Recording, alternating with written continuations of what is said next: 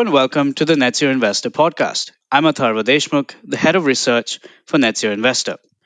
Joining us today is Nawar Al-Sadi, the founder and CEO of Kanata Advisors, an ESG advisory firm. Thank you for joining us, Nawar. Hi, AD. It's a pleasure to be with you. So, today's topic is private equity, climate tech, and a next shiny thing. So, to give some background on this, on 23rd of January this year, Net Zero Investor ran a story about a Canadian venture capital fund that had announced something interesting. In its latest fund, which is focused on early stage investments in climate tech, it was oversubscribed. It raised nearly $335 million.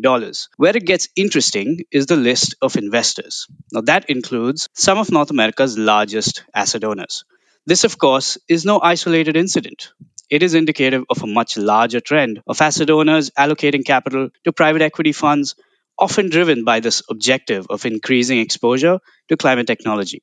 So, in today's episode, we will unpack this link between an asset class, that is private equity, and an investment theme, that is climate technology. So, in recent years, we have seen a surge in asset owner interest in private equity, most prominently between 2019 and 2022. So, research from the Equable Institute shows that, quote, pension funds now have more money in alternative investments like private equity than at any point in history. If we take the United States state and local pension funds as an example, they've allocated an average of 13% of their capital to this asset class based on the latest data available. But that being said, private equity fundraising did slow down in 2023. In fact, it slowed down to a 6 year low. So, to start things off and give our listeners a sense of what the trend is, Nawar, could you tell us why asset owners are keen on allocating capital to private equity and what exactly the trend is? Yeah, I think this is a good place to start this conversation. And this trend you alluded to, AD, has been in the making for a long time. And there are multiple drivers for that. I mean, the key driver in the 2000s and the 2010s, we went through a long period of zero interest rates. And that forced asset owners to look for yield somewhere else. So, in that context, you had that macro driver that built up over decades, and we still, I believe, living in the echo of that shift. A lot of pension funds are slow in their decision making. So, although interest rates are higher, I would say a lot of them are still operating from that perspective that they need to catch up with alternative assets and get exposure to it. But that's only part of the story. The other part of the story, I think it's an interesting part, is that the private equity space has really matured over the last 30 years or so. So in the 1980s, it was mostly buyout funds. You buy companies, you load them up with debt, and you flip them over. And it was not a repeatable activity in the sense that this wasn't a mainstream activity. It was more risky than other traditional forms of investing. And it was also a very small segment of the market. In 1980, there were only 24 PE firms. Today, we have 20,000 PE firms, and 15,000 of them or so were created in the last 5, 6 years. So the capacity for this industry to absorb large amount of capital has really expanded.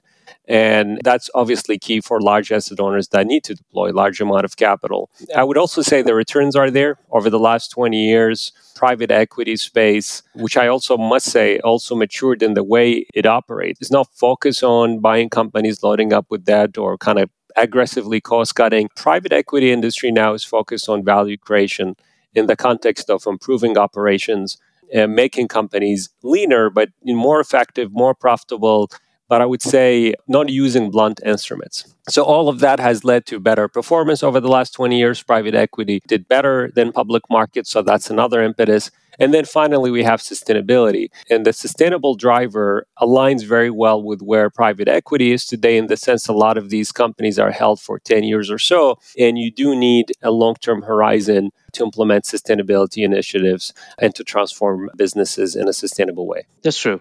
So, speaking of asset owners investing in private equity funds, so investing in private equity for them could also mean a shift in the asset owner asset manager relationship. And we know how critical that is to the stewardship strategies that asset owners themselves have put into place. So, what does the asset owner asset manager relationship in private equity look like? And how does that impact active ownership? Well, historically, I mean, for the most part, these relationships were quite contained between limited and general partner in the sense that the limited partner gives the money to a fund managed by a general partner or a GP, and they wait for that fund to be liquidated and they take their money back or go through the cycle once more. This kind of core characteristic of the industry has not changed much in the sense LPs don't have a lot of say on how GPs manage their companies. Now, as sustainability came into play, you see asset owners, which are the limited partners, asking for certain expectations or criteria or a minimum level of engagement between GPs and their portfolio companies. And you see a lot of GPs responding through sustainability policies, through stewardship programs. Obviously, stewardship in a private context is easier in a sense than public stewardship, where you are just a tiny owner submitting shareholder resolutions and engaging with companies. Is different when you have control. So I would say the stewardship from an LP perspective starts at an outline of what their expectations are of their GPs. But there was also another evolution that took place in the 2010s. Historically, LPs would just give money to a fund and the fund would invest. But now we see more and more co-investments where the asset owners are taking direct positions alongside the private equity firm. And this was largely motivated by a desire to lower fees. And you actually see it, for example, Canada Pension Plan, the CPPIP, the largest pension fund in Canada. In 2006, they had $1.6 billion in co-investments. Today, they have $38 billion in co-investments. And that obviously introduces another layer of active ownership. When you're directly on the asset, you can be far more influential. And then finally, I would add just the competitive aspect of that. I just mentioned we went from 24 funds to 20,000 funds over the last 3 decades. When the market is competitive, you may want to differentiate yourself by offering better stewardship capabilities. So asset owners can shop around for a GP or private equity firm that is more proactive in terms of sustainability if the asset owner has a desire for such engagement. So that's really, really interesting. So another challenge for asset owners, in addition to the stewardship part, is that investing in private equity brings on a challenge in the availability of reliable and comparable data. So investors use various kinds of data to assess their investment decisions. So, for example, emissions disclosures by not only companies but also private equity funds themselves. And compared to public markets, private markets have been relatively lightly regulated in terms of transparency and mandatory disclosures. So, for asset owners, this could become a hurdle in the long run, perhaps. So, what is the current state of play for disclosures and emissions data in private markets, and what can asset owners expect in the future?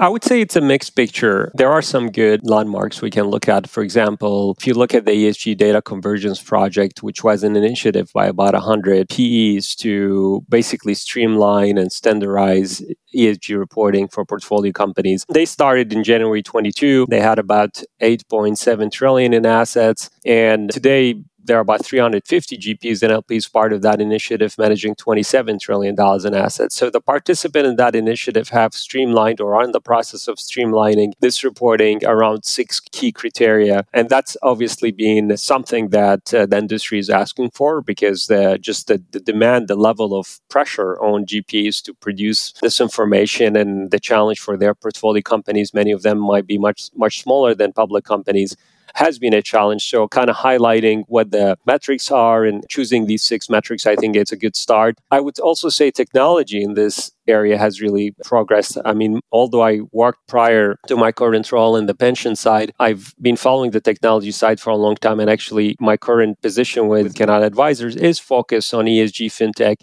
And a lot of the companies I work for have introduced portfolio management solutions for companies to manage their GHG reporting, or for PEs to manage a big basket of these reports in an accessible, efficient way and communicate that information to their LPs. So I think we're having progress in terms of that governance structure that I just alluded to earlier. We're also having it in terms of technology. The bad news is that there was a report that was put by LP Perspectives, I believe late last year. They just did a survey of limited partners and their perceptions of how their GPs are managing for them. And they concluded that only 48% of general partners are taking climate risk seriously. So that tells me that there is still about half of the industry that needs to do more. And if you're not taking climate risk seriously, then you're not collecting the data, because it's of no value to you if the risk is not something you perceive to be material. So I think we need progress on that front. Going back to good news again is that we're seeing a march of regulation including, for example, the EU CSRD, which applies to private companies as well, large private companies, which ultimately means that you're going to see companies that are not public aligning with public disclosure in certain jurisdictions, such as in Europe. And I believe we'll continue to see this trend around the world. So at the end of the day, we're going to see alignment between private and public reporting. It just is going to be at a different cadence. And I would say still the private side is about 2-3 years behind where the public side is. So let's pivot now to the investment theme that seems to be driving this, one of the investment themes, and that is climate technology. To give some perspective to our listeners, in 2013, climate tech accounted for 1.4% of private equity venture capital investments globally. And in 2023, that number was over 10%. So, for over a decade now, companies in industries like carbon capture and storage, hydrogen, grid technology, materials, batteries, these have featured quite prominently in private equity and venture capital investments. And by tapping into these funds, asset owners also gain access to this exciting group of climate tech companies with a massive first mover advantage. So, why is climate technology becoming this attractive investment themes, not only for private equity funds, but also for asset owners who might invest in them? Well, the short answer, ID, is that there is a 150 to 250 trillion dollar opportunity for the world to decarbonize. That's a massive pile of money, and PE is interested in that potential. So that foundation, the fact that this is a massive investment and restructuring and rebuilding of the world economy offers tremendous opportunities for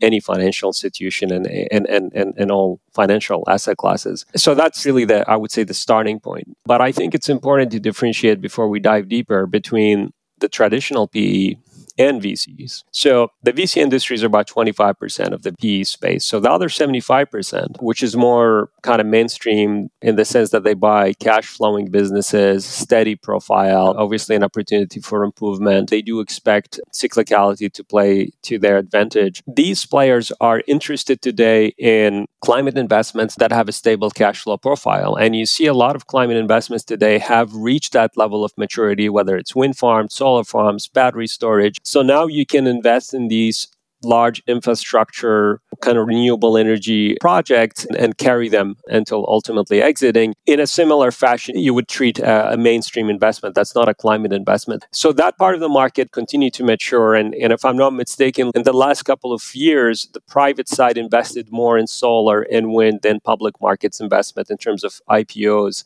and secondaries. It was materially higher, and you can find that information in Bloomberg if you look for it. But the VC side is really the interesting piece of this. So there's a lot of focus on the VC side because, for starters, about 35% of the technologies that we need to decarbonize, according to the International Energy Agency, are still in the development phase. They're still in the experimentation phase. So this is where VCs can come in and provide capital to prove technologies and prove business models. And they've excelled at that in software and computing, and we've seen that over the last 20 years. The challenge for deep climate is that the average ticket to invest in a climate technology is about 6 times what you would invest in a fintech.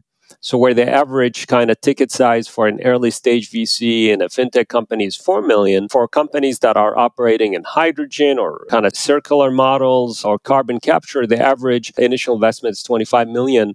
And that's too large for a lot of VCs. The second challenge, obviously, there is no cash flow profile. So you're not going to see the higher echelon of PEs going into this space, neither see the VCs being able to fund that kind of space. So that basically created a gap, according to Deloitte, which is about $2 trillion gap in funding between today and 2030, because the VC space is not built to fund companies in that fashion. It's the lack of knowledge in terms of challenges. And I deal with a lot of people in the VC space. There's also a lack of knowledge about the financial viability of a lot of climate technology. I personally looked at 200 pieces of climate solutions when I was a chief impact officer at Scope 4 Capital. And in order to make an assessment whether a technology is viable, is bankable, whether there's a business model around it, you do need to have a lot of expertise.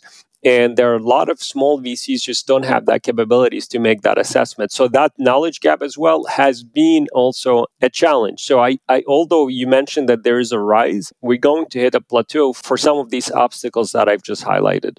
Two points that you raised really interesting about the maturity of technologies and the average ticket size being that large. And just to pivot the conversation a little bit, at Net Zero Investor, when we spoke to some of the investors who attended COP28 in Dubai, what we heard was about climate tech companies that were given this platform to showcase what stage of commercial application their technology was at. And at the same time, the entrepreneurs who were doing that were talking about how they were seeking a new kind of investor to join their ranks, an investor with more patient capital than perhaps what we see and private equity can bring to the table. So, as you said, there does exist a knowledge gap, but at what point does a climate technology company move from the world of private equity venture capital to a world of more direct exposure to patient capital? And what kinds of financing can move that conversation forward? Well, I would say if it's not a software based climate technology company, it needs to have access to that patient capital as soon as possible. I mean, it should be the get go capital.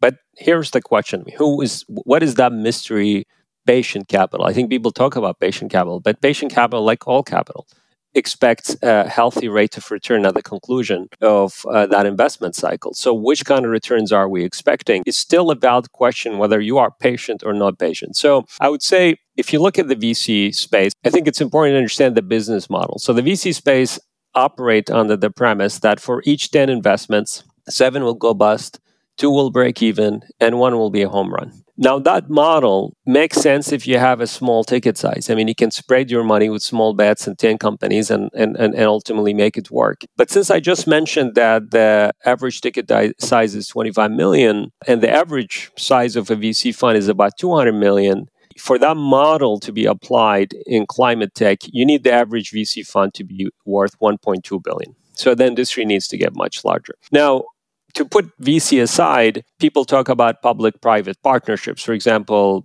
it's a great model to bring public capital to kind of support the private side. Yes, there's been attempts to move in that direction, but I think we have to be cognizant about the risk of offloading risk to governments, meaning to you and me, and privatizing profit to private companies. I mean, ultimately, that's going to create social unsustainability in the sense that if you are funding technology in that way, you have to build it through a structure that is fair to both parties. Whether we have that or not, I can't opine on this, but to me, that's a critical risk. And to some extent, we've been talking about this for a long time, but this has not really grown to scale that can actually fund the 2 trillion I just mentioned in missing capital. The other approaches that have been put forward, for example, is green development banks, which are basically quasi-public entities. We've seen in COP28, they created an initiative to support sustainable development in the Amazon. Well, that's also a healthy direction we can move into. But again, 28 billion, for example, or so that was committed for the Amazon, that's still a tiny amount of money of what we need. And then you have for technologies that require only scaling, you can look at project financing and guaranteed offtake agreements. But when I look at all this kind of hodgepodge of solutions, I don't think we're looking at the right solution. I do believe the right solution will ultimately come from the VC space itself, but that the VC space needs to evolve. If we go back to the PE, I'll end up on that point. The PE space in the 80s held a company on average for 3 years and they flipped it. Now they hold it for 10 years and they build it. So the industry has shifted, has matured, has grown. And we should see a similar growth in the VC space with the help of the asset owner communities. We need asset owners to work with large scale VCs and even smaller, mid scale, and work with them by committing to them long term capital, by giving them the breathing room to see these companies through, and also giving them the capabilities to spread that risk over a large number of projects. I think we're going to see that happen. And that's the fastest way we can move forward. Rather than waiting for a new form of financing to emerge, we need to leverage the tools we have today to make what we need to do on climate happen. And I think that's feasible if we get the commitment of the asset owners to move in that direction. So that's a really interesting note on which we can move to the end of this episode. Thank you, everyone, for listening. Thank you for joining. We hope you enjoyed the episode. And Nawar, as always, thank you for providing your insights. Thank you, Eddie. It was really great.